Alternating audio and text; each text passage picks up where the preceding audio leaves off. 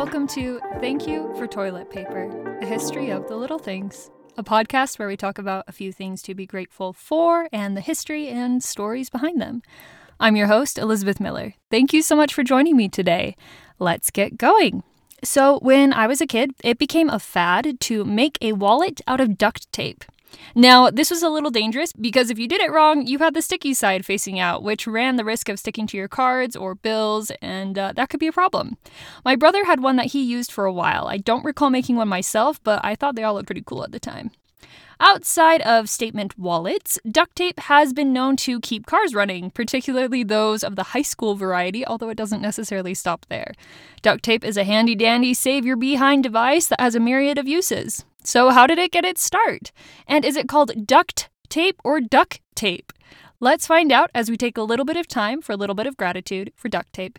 And you're going to hear it either way because of my particular accent. I don't always enunciate my T's. So duct tape and duct tape is going to sound the same, even if I'm trying to say the different versions.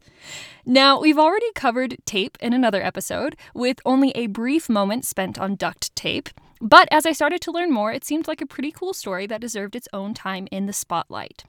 First off, the debate. Duct tape or duck tape? Well, it can really go by either name as it turns out. The name duct tape comes from the cotton duck cloth that was originally used in the early production of duct tape. These days, duct tape refers to a wide variety of cloth tapes. One such variation includes the tape that is heat-resistant and foil-covered in order to seal hot and cold air ducts. This variation with the foil is especially important because normal duct tape doesn't actually work. The adhesive gives way and the mesh decays. Duct tape is usually coated with polyethylene and is either cloth or scrim-backed, which also takes us to its early origins. Originally, duct tape, that's the kind without the T there. I know it's hard with my accent, I'm so sorry. So the original duct tape actually wasn't made with adhesive, but was instead simply long strips of cotton duck cloth, which was used to wrap steel wires and electrical conductors. It was also used to strengthen shoes and decoratively for clothing. In 1902, the steel wires for the Manhattan Bridge were wrapped in linseed oil and duct tape. In 1942, gimbals offered Venetian blinds that were kept together using duct tape. Cloth tape generally had been around for a while and were used to close wounds. Again, you can check out more about that on the tape episode to learn a bit more. When it comes to the origins of the version of duct tape that we're more familiar with today, we look back to World War II and a woman from Illinois named Vesta Stout. Vesta Stout wanted to do something to save the lives of soldiers in 1943, a cause that was near and dear to her heart because Stout herself had 2 sons serving in the war. At the time, Stout was working at Green River Ordnance Plant. Here, she saw boxes of ammunition being shipped abroad that had a problem. The boxes were sealed with a paper tape that had a tab sticking out.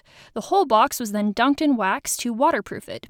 The paper tape, however, was somewhat fragile, and if the tab ripped off, then the soldiers would be left to try opening the box on their own without a tab, and possibly even while taking fire. Margaret Gurewitz, Johnson & Johnson's chief historian, explained this in an article for Johnson & Johnson entitled, "Meet the Determined Woman Who Invented Duct Tape." Stout came up with a fix. She suggested creating a waterproof cloth tape to use for the boxes. When she passed the idea along at work, nobody took to it. Nobody wanted it. So, undeterred, Stout decided to go straight to the top. The very top. Like the President of the United States top. Stout wrote a letter and sent along her plans and diagrams explaining the problem and her solution to President Franklin D. Roosevelt. Roosevelt liked the idea and passed it along to the War Production Board. The board wrote Stout a letter to let her know that her idea had been approved, and the board itself asked the Industrial Tape Corporation, owned by Johnson & Johnson at the time, to get to work on production. A team from the Revlite division of Johnson & Johnson, led by Johnny Denoy and Bill Gross, were the ones who ultimately produced the duct tape that we know today. Initially, the tape was a matte olive drab, an army green. The military made use of the duct tape and still does to this day. It was used for everything from fixing Jeeps to fixing clothes, boots, tools, and more.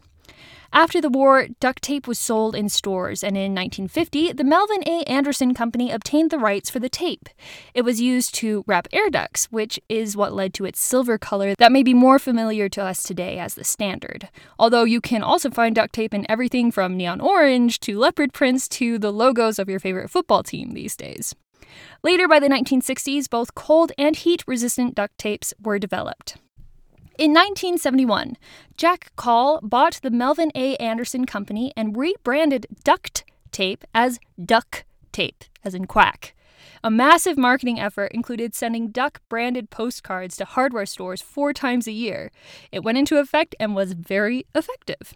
In 2009, duct tape was sold to Sure Tape Technologies, so the product has bounced around a few times over the years. Sure Tape introduced new versions of duct tape, including T-Rex tape and Ultimate Duct Tape, which sounds like a Pixar-style fight night to me, personally. But, I mean, they must be effective. These days, duct tape is made from polyester, cotton, nylon, fiberglass, mesh fabric, or rayon. Duct tape has been used for ducts, of course, as we've mentioned, and in the military for a number of different uses. It has also proved very useful in space. In fact, duct tape was even used to solve a problem on Apollo 13. Ed Smiley, who is on Apollo 13, was even reported as saying, when he learned that the crew had duct tape, quote, "I felt like we were home free. One thing a Southern boy will never say is, I don't think duct tape will fix it," close quote.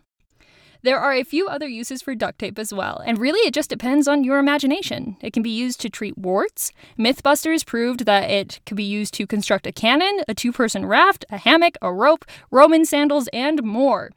Duct tape is a versatile tool that has been saving behinds and acting as a quick fix for decades. And for all these reasons and many, many more, I am very grateful for duct tape. Or duct tape. Whatever you like. That's it for this week. Thank you so much for listening, and I hope you have a marvelous day. Take care.